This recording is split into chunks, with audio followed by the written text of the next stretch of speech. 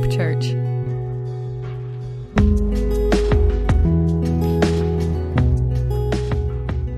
But anyway, Matthew chapter 7, this morning we'll pick up in verse 7. And we'll continue in this message, this awesome message that Jesus gives that is so incredibly important for each one of our lives. Just as a reminder, Jesus is really laying out his expectations for how his disciples are to live. And we shouldn't look at it as any less than that. Jesus is being very practical in his message, and he actually wants us to do what he says. And he wants us to build his life on that. Now, that may sound obvious, but sometimes we need to be reminded of the obvious. Sometimes we can just take these words and be like, oh, well, that was nice. Good message, Jesus. Bravo. And move on. But no, it's like you're supposed to give deep contemplation to what Jesus is saying. And also deep contemplation, where am I doing well in following Jesus in his teachings? And where am I falling short? And what can I do about that? And in each place, Jesus is giving transformative initiatives that you can put into practice on a daily basis. He does that for each section, each point that he is making. He starts off after he gives his introduction of what the character of his disciples should be. He has this kind of a three-part method that he uses throughout. The first part is the religious cultural norm, what is expected, what people take for granted. And then Jesus has the higher way, what he actually expects of his followers. And then he gives in the third part things that you can actually do to apply that. And so let's read verses 7 through 12, and then we'll pray and talk about this section here. And so it says in Matthew chapter 7, verse 7, "Ask and it will be given to you. Seek and you will find. Knock and it will be open to you. For everyone who asks receives, and he who seeks finds, and to him who knocks it will be open. Or what man is there among you, if his son asks for bread, will give him a stone? Or if he asks for a fish, will he give him a serpent? If you then, being evil, know how to give good gifts to your children, how much more will your Father who is in heaven give good things to those who ask him? Therefore, whatever you want men to do to you, do also to them, for this is the law and the prophets." Let's pray. Heavenly Father, we thank you for your word. We thank you for the goodness that it is in our lives. And we pray, Lord, that you would help us to understand it today, to apply it to our lives. Jesus, we thank you that you are the ultimate teacher, that you have given us your clear expectations for our lives. Help us to strive to follow you in every way, to build our lives on you. But Lord, we also know that to attempt to do that without relationship with you, without walking with you day by day, is futile and would only lead to a prideful heart. Any success would ultimately result in greater failure. So Lord, we need you day by day. We need you, and please remind us this morning of our need for you. Draw close to us. Help us to draw close to you and to walk step by step with you each day. In your name, Jesus, we ask it. Amen. Okay, so let's talk about first the religious cultural norm when it comes to asking things of God or even from another person.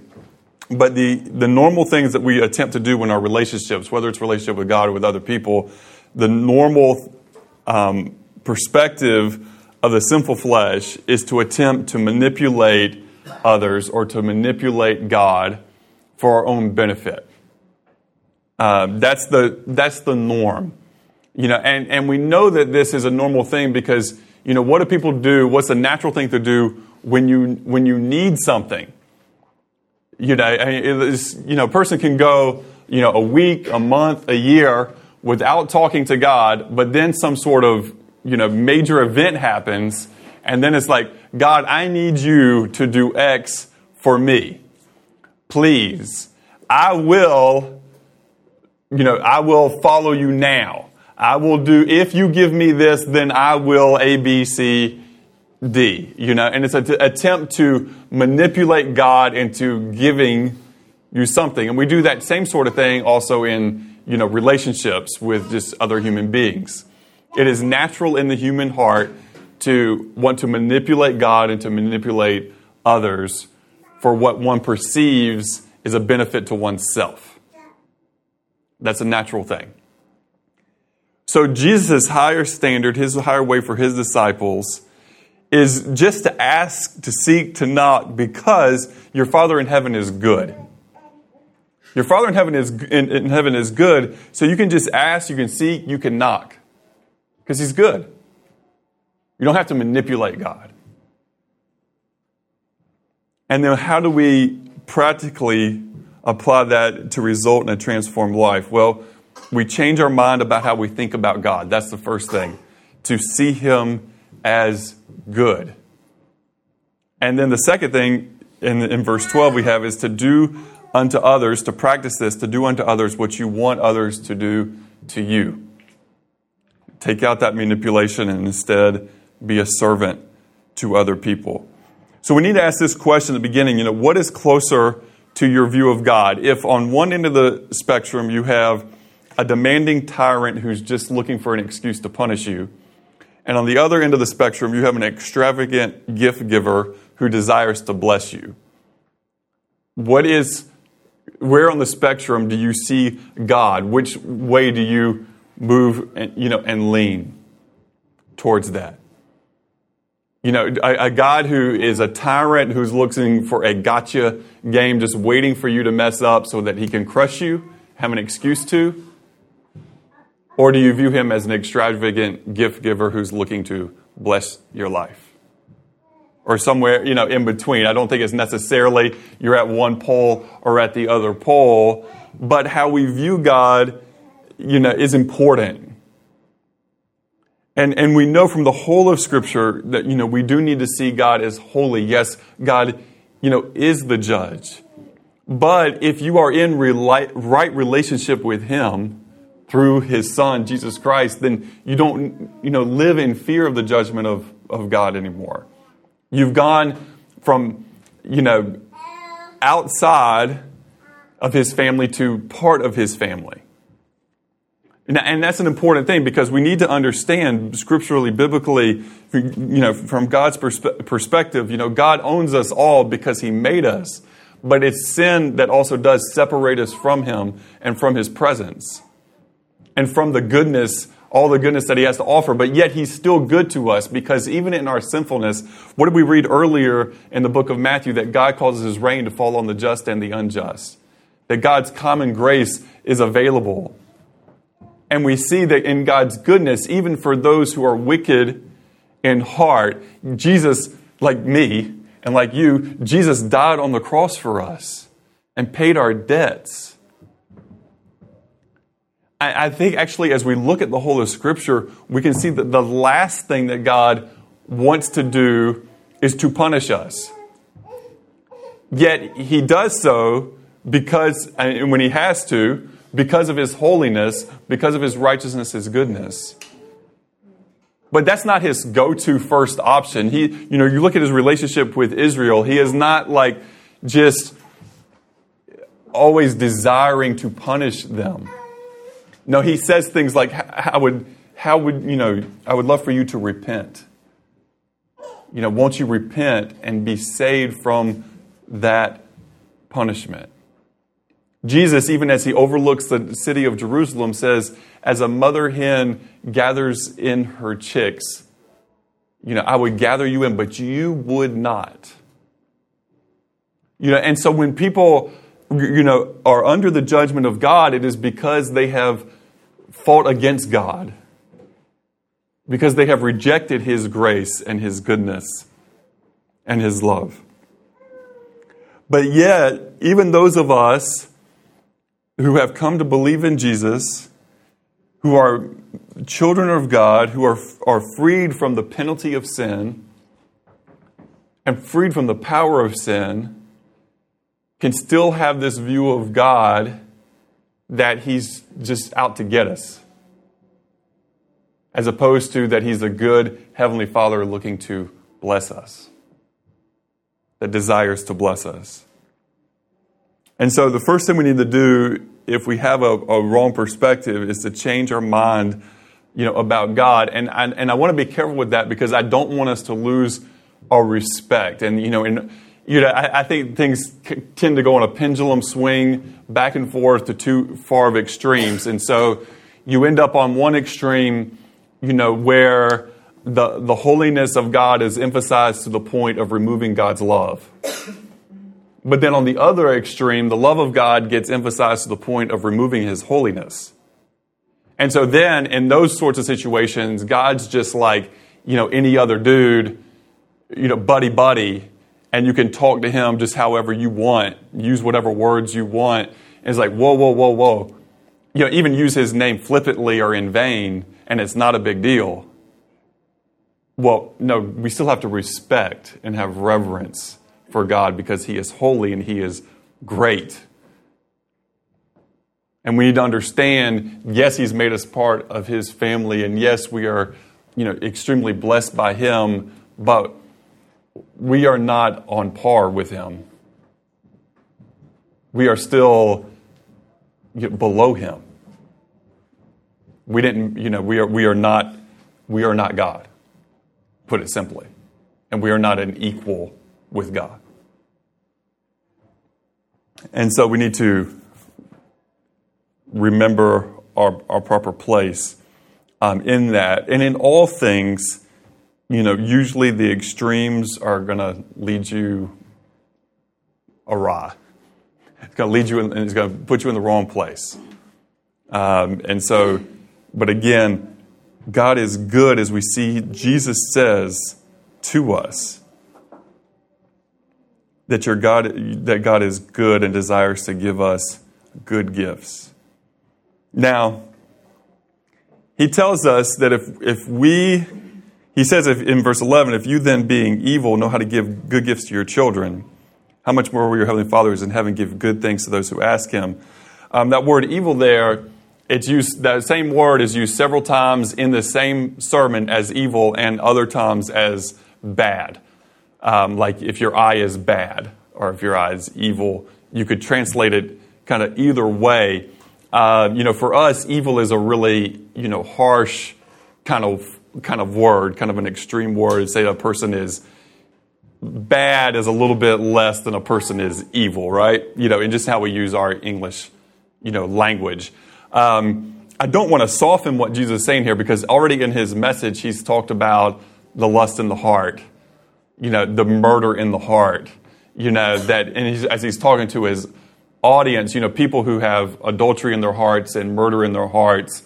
I mean, it's not wrong to call that evil. It's not wrong to call us, apart from Christ, evil. Because again, in our culture, in our world, we want to have, people are naturally good. Well, that's not the picture that Jesus gives. We actually, I think, come to understand that the only ways to reduce evil in the world is one, through a relationship with God. That's the best way. But two, if you don't have that, then you have to have laws that give an order to society, that are enforced, that keep evil from just running rampant. Because what you find in cultures where there aren't repercussions for evil, you have more evil. Where there aren't any repercussions at all, for murder, you have more murders. That's one of the huge issues. We do our work in Mexico, and look at Mexico and Central America, and the number of murders that are actually ever brought to trial or prosecuted. It's just a tiny, tiny percentage. Person committing the murder knows that they will largely get away with it. They'll get away with it, 90 sometimes out of 100. So there's no repercussion, not even going to jail for it. So therefore, people are more prone to commit that act. And you have in cultures, what we see is if you remove God and if you remove law, if you don't have either, then you just have chaos. in the human condition. And we know that evil begets evil because of the simple element of revenge. Well, they did this to my family, and so I'm going to do this back to, and it just, people that even, left to a neutral environment wouldn't participate in the evil, but when evil is done to them, they're usually going to respond in kind. Okay? And so it just becomes a mess. So in any case, I think we can clearly say that if you, being morally deficient, still know how to give good gifts to your children. And you see this even in people who we would say were tyrants or were truly wicked people. If, they had children, they still usually did nice things for their children. I mean, not always, but there's still, people who are really, really wicked are still capable of giving good gifts to other people that they like. Like, they're still capable of that. So if in that scenario, or even just, regular people who are still morally deficient know how to give good gifts to their children, that, give bread when the child asks for bread and not a stone, or when the child asks for a fish, doesn't give them a serpent, something that will harm them, or something that doesn't do them any good. Like, how much more is God going to give good things to those who ask Him? So what do we need to know about our asking? We've got 5 things here that we should know about our asking. The first is that we need to ask for what is good according to the will of God. This is scriptural, 1 John 5:14. This is the confidence which we have before Him, that if we ask anything according to His will, He hears us. Okay, so we need to strive to ask according to the will of God. Well, how do we know the will of God? I mean, the reality is that when we're far away from God, we tend to ask for things that are manipulative and selfish. Things that we just want or need, okay, when we're far away from God. But when we're close to God in our walk with Him, we are much more likely to ask things according to His will because we are close to His heart. If you are close to God's heart, then you are going to ask according to His will, right? If you're far away from His heart, then you're not going to be in tune with what His will is. So you're going to tend to not to ask things according to that. So walking closely with God is kind of a prerequisite to asking things according to the will of God. The second thing, so with that, as we just flow right into that, we need to be living for His purposes, 1 John 3:22.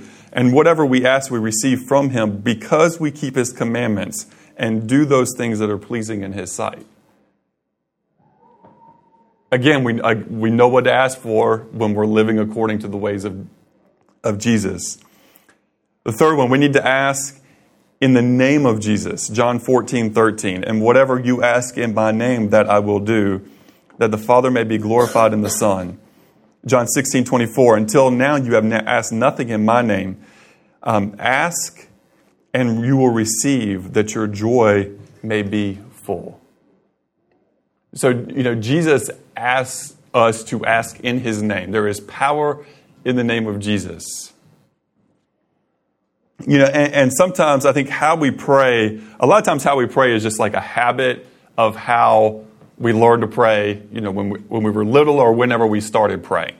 We develop patterns. You develop patterns with anything that you do, right? I mean, most everyone, has a pattern when they wake up in the morning. There's certain things that they do, and you tend to do those in a particular, order, a particular way before you leave the house to go to work or go to school or whatever it is. There's all sorts of things in life that have, a pattern. You play an instrument. When you go and prepare to play that instrument, there's usually going to be a pattern that you do, even though you probably don't even realize that you do the same thing every time you sit down with a guitar or sit down at the keyboard, or you do the same thing every time you prepare to play a sport. All right, you do the same thing, whatever it is. You could go on with those examples. So in our prayer life, we tend to pray sometimes in patterns without examining what is your pattern of prayer. So if you want to know your pattern of prayer, nowadays we have these little tools like a phone that has a voice record or whatever, and just record a few mornings in a row, just record your prayer and just just pray like you normally would, but record it and then go back and listen to it. And what does it sound like? What are the things you pray for? What are patterns that you use? And what are your habits? We all have them. But then, something to consider there is, do you regularly pray in the name of Jesus? And really, this isn't like a preference thing or what I like or don't like or whatever. Jesus just told us, to ask in His name. Whatever you ask in my name, that I will do, that the Father may be glorified in the Son. It's like, well, again, we're not here for the purposes of manipulation, but I know that there is power in the name of Jesus Christ. Certainly I want to pray according to the one who has the power to grant my request. The fourth thing is that we need to be persistent in our asking. You'll find pretty much the exact same words that we have here in Matthew 7 through 11, and Luke chapter 11, verses 9 through 13. But before giving that same instruction, in Luke chapter 11, beginning in verse 5, he says, and Jesus said to them, "Which of you shall have a friend and go to him at midnight and say to him, 'Friend, lend me 3 loaves, for a friend of mine has come to me on his journey, and I have nothing to set before him.' And he will answer from within and say, 'Do not trouble me. The door is now shut, and my children are with me in bed. I cannot rise and give to you. I say to you, though he will not rise and give to him because he is his friend, yet because of his persistence he will rise and give him as many as he needs.'" And so Jesus is using that as an example of just there's a power in persistence. There's a power in persistence in anything, in life that I think that Jesus wants us to understand. Jesus wants His followers not just to give up when things get hard. He wants us to pursue, especially if it's something according to the will of God, He wants to pursue that and to be persistent, in it. Jesus knows in terms of His church being built, in terms of the good news of Jesus going out into, all the world, that there are going to be obstacles, that there's going to be opposition, that it's going to be difficult. His people are going to need to be persistent.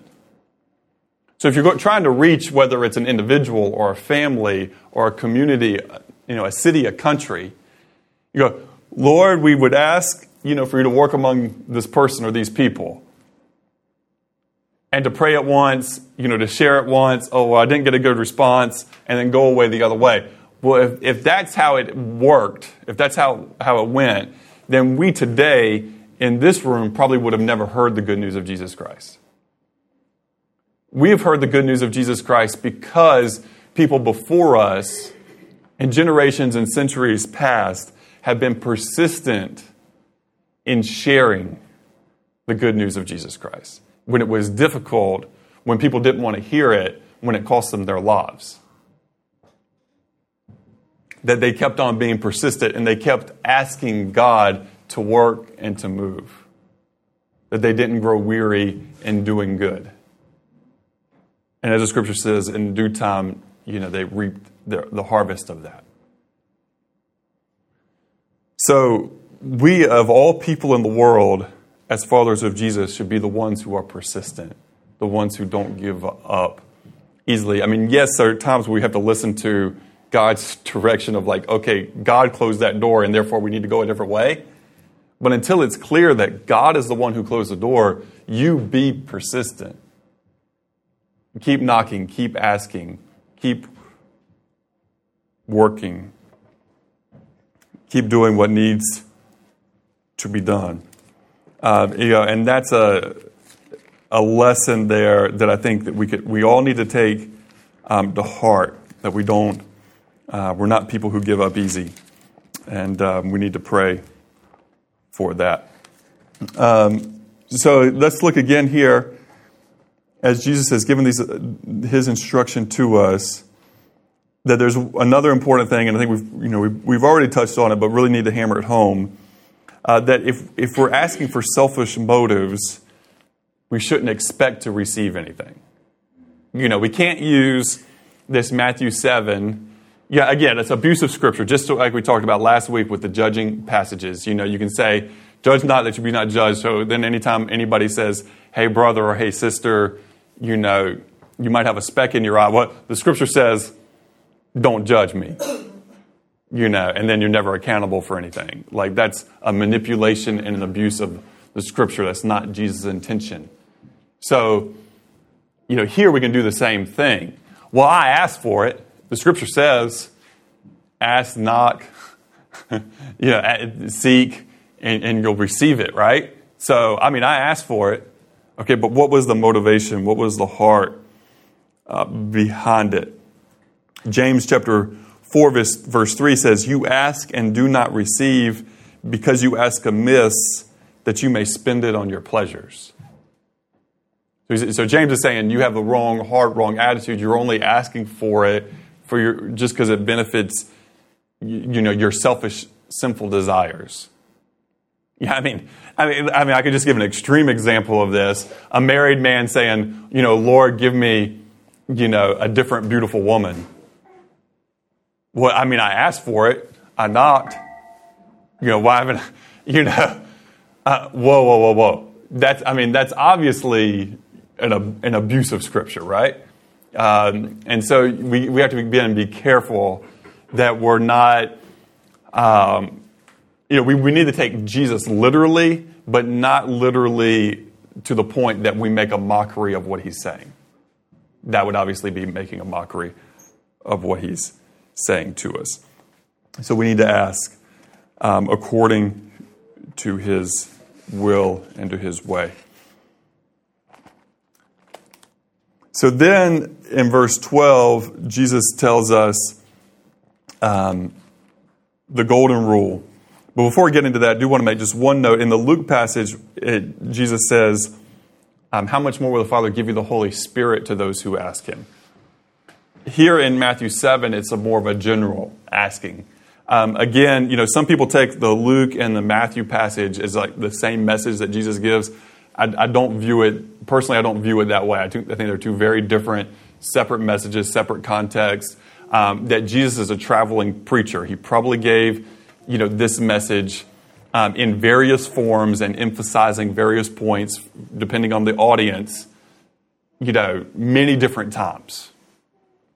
And if you hear a traveling preacher, usually their message is going to be very good. Now, Jesus is the best teacher ever, so it's different. But even if you're a traveling preacher, their message is usually going to be really good because they've given that same message, a lot of different times. It's different than the person preaching to the same audience all the time. Okay, we've heard that same message 100 times or whatever. You have to mix it up a little bit more if you're preaching to the same place. But the person who's preaching all over the world or in a region of a country, they can preach the same, they might have 5 messages for the year and hone those very well and depending on the context of the situation, give those. I think Jesus probably had more than that. But he wants to emphasize the same things, and particularly when it comes to expectations for his disciples, he's going to hammer that time and time again, whether he's in Capernaum or, some other place, right? So that's just how that's going to go.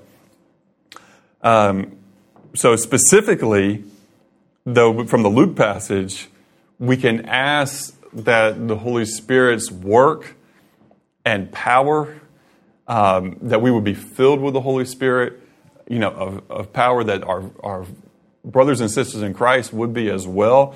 That's probably the first thing that we should be, asking for then, is that the power of the Spirit of God would be at work at us and at work in others around us. But obviously, it's also okay to ask about other things according to the will of God as the situations, are needed.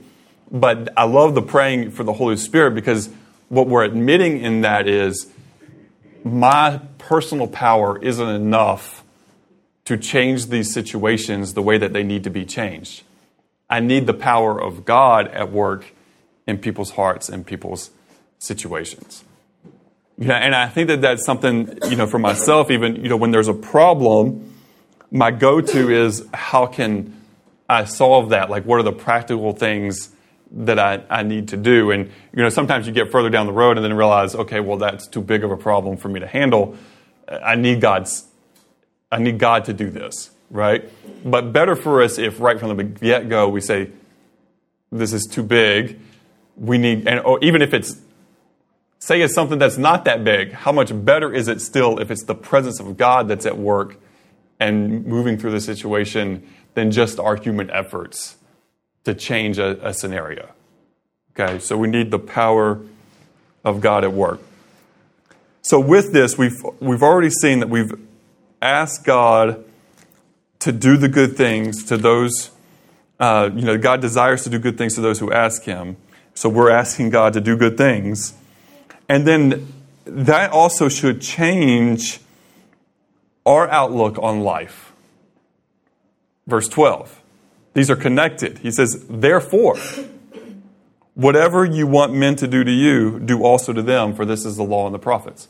We know this as the golden rule, that to do unto others is you would have them to do unto you. But it's connected here. Jesus says it's connected, not isolated. It is connected to our prayer life and to understanding the goodness of God in our lives. It's understanding that God has given us life. He's given us, if we're part of His family, through faith in Jesus Christ, that, He's given us eternal life. He's given us an eternal home with Him. He's given us the Scriptures. He's given us the Holy Spirit. He's given us the church. I mean, He's given us a lot, right? He has given us a lot. And we remember that when we take the bread and cup each Sunday. We remember all the good that God has given to us through the cross, through the resurrection of Jesus. So then that should inform us that how we want to be treated by others, we should certainly do for others, that we should be proactive in doing that for others. And then he says, for this is the law and the prophets. What does that mean, that this is the law and the prophets? It means that this is the heart of the Old Testament teaching. The heart of the Old Testament teaching, as Jesus, taught us, is summarized in love God with all that you are and love your neighbor as yourself. Okay? So here the emphasis is on, because God's goodness and love is so great in your life, then you're going to want to do good to other people. We need to consider what's best for others, what we want others to do for us. So we can take, for example, in the Old Testament, Isaiah 1:16 through 18. Wash yourselves, make yourselves clean, put away the evil of your doings from before my eyes. Cease to do evil, learn to do good, seek justice, rebuke the oppressor, defend the fatherless, plead for the widow. Micah 6:8, He has shown you, O man, what is good, and what does the Lord require of you but to do justly, to love mercy, and to walk humbly with your God. So we see these are the expectations God has for us in terms of doing good for our neighbor. If we continue in the New Testament, James 4:17, therefore to him who knows to do good and does not do it, to him it is sin. So, it's considering, I know this is my neighbor. I know this is what my neighbor needs. If I have the power to help my neighbor and I don't help my neighbor, what does the Scripture say about that? It says that that's actually sinful. There are sins of commission, things that we do, and there are sins of omission. This is Jesus, the Scripture here, through the Holy Spirit, is telling us about sins of omission. When we know the right thing to do, we're prompted by the teachings of Jesus and the Spirit of God to do it, and we just say no. That is a sin. It's a sin of not doing, a sin of not acting. 1 Thessalonians 5:15, see that no one renders evil for evil to anyone, but always pursue what is good both for yourselves and for all. Now, in that, Jesus and the apostles are realistic. Even earlier, Jesus says, God knows that you need food and clothing, right? God knows that you have these basic needs. He's not saying don't take any care for yourself. He's not saying, make yourself in a destitute situation. Help others to the point of making yourself in a destitute situation so that then you're dependent on others to help you. He's not saying that. But he is saying to be sacrificial, to not just look out for what is good for yourself, but both for yourselves and for all. So it's that balance of things. And then Hebrews 13, 15 through 16, it says, "Therefore by Jesus let us continually offer the sacrifice of praise to God. That is the fruit of our lips, giving thanks to his name. But do not forget to do good and to share. For with such sacrifices, God is well pleased." To do good and to share are sacrifices that God is pleased with. But we need to remember and understand that there is a sacrifice that is expected. And I think that a lot of times we're okay to give whatever as long as there's not any real sacrifice involved. We're okay to give whatever as long as it doesn't actually change anything for us. We get to do all the things we would do anyway. And I would just want to challenge myself and all of us this morning to think a little bit more deeply, about that. Now, the last question I have for us this morning, we'll close with this thought. Whatever you want men to do to you, do also to them. And with that, you put yourselves in different scenarios. And then ask, if I was in that scenario, what would I want others to do for me? Practically, rationally, not like, hey, I want just like a lottery ticket, or I'd want somebody to give me a winning lottery ticket or something like that, but realistically. And so, if I'm in a situation where I don't know Jesus, I don't know about him truly, I maybe know his name, but I don't really know what he's done for me. If I'm living in my sin, what would I want? If I had the information, if I understood my need, what would I want others to do for me? Well, obviously, I want them to take the time, the effort, the struggle to share the good news of Jesus with me, right? Isn't that what we would all want? If you're sitting there in your life without connection with your Creator,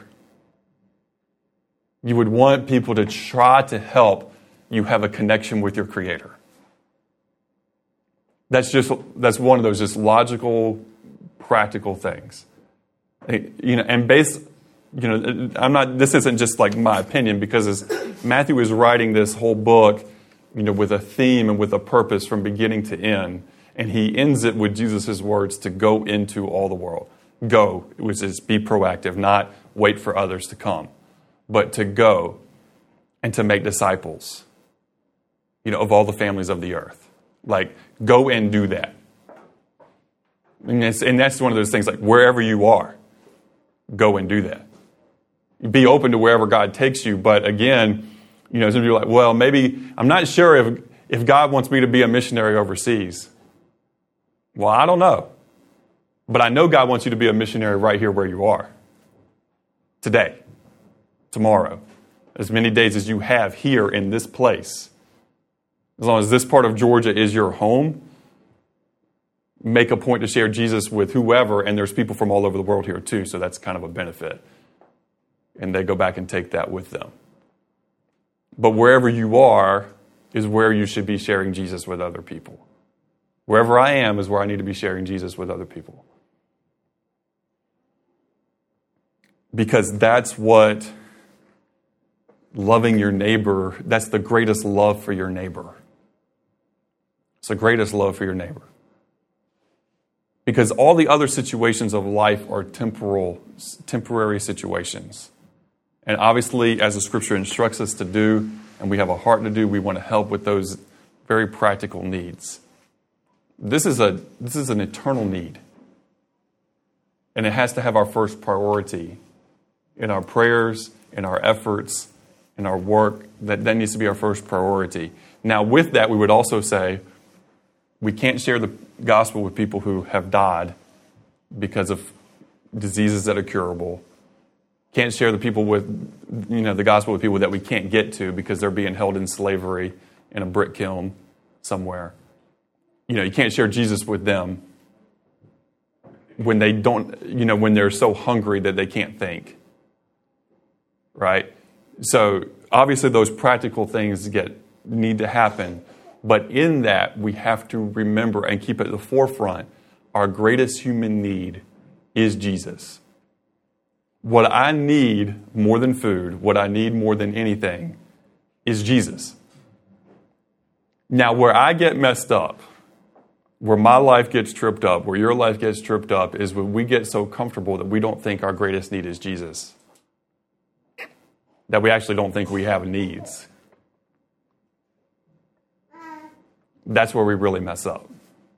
But when I have that in the forefront of my mind, my greatest need is Jesus, and therefore my neighbor's greatest need is Jesus. And to act accordingly. With that will obviously come, if you care about their greatest need, you should then by default, I think you're going to end up caring, or maybe not by default, but by purpose, by the Holy Spirit, Word of God in you and the truth of the Scriptures, you're going to care about those other things as well. You're going to care to seek justice, to rebuke the oppressor, to defend the fatherless, to plead for the widow. You're going to care to do justly, to love mercy.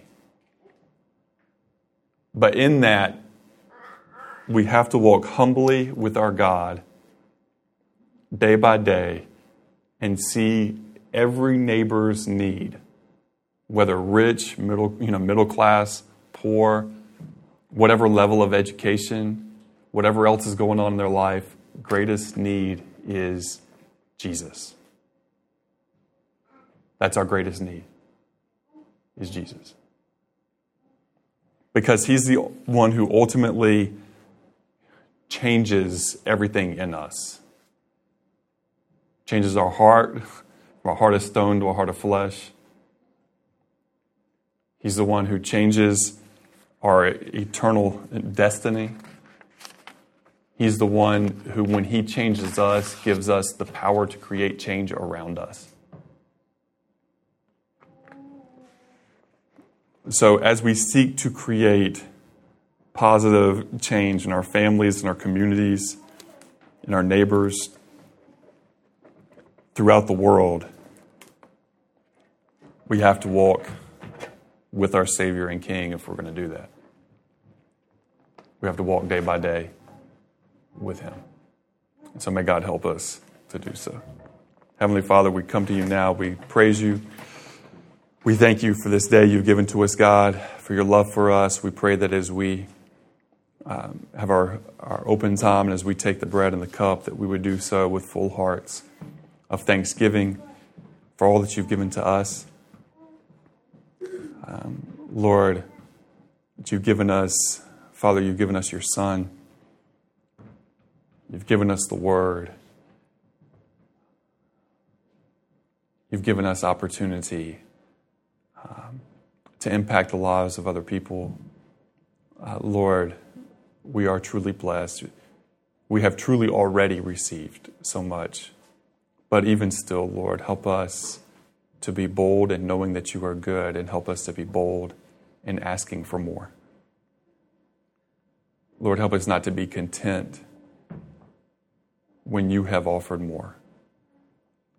Lord, we give praise and glory to your name today. In your name, Jesus.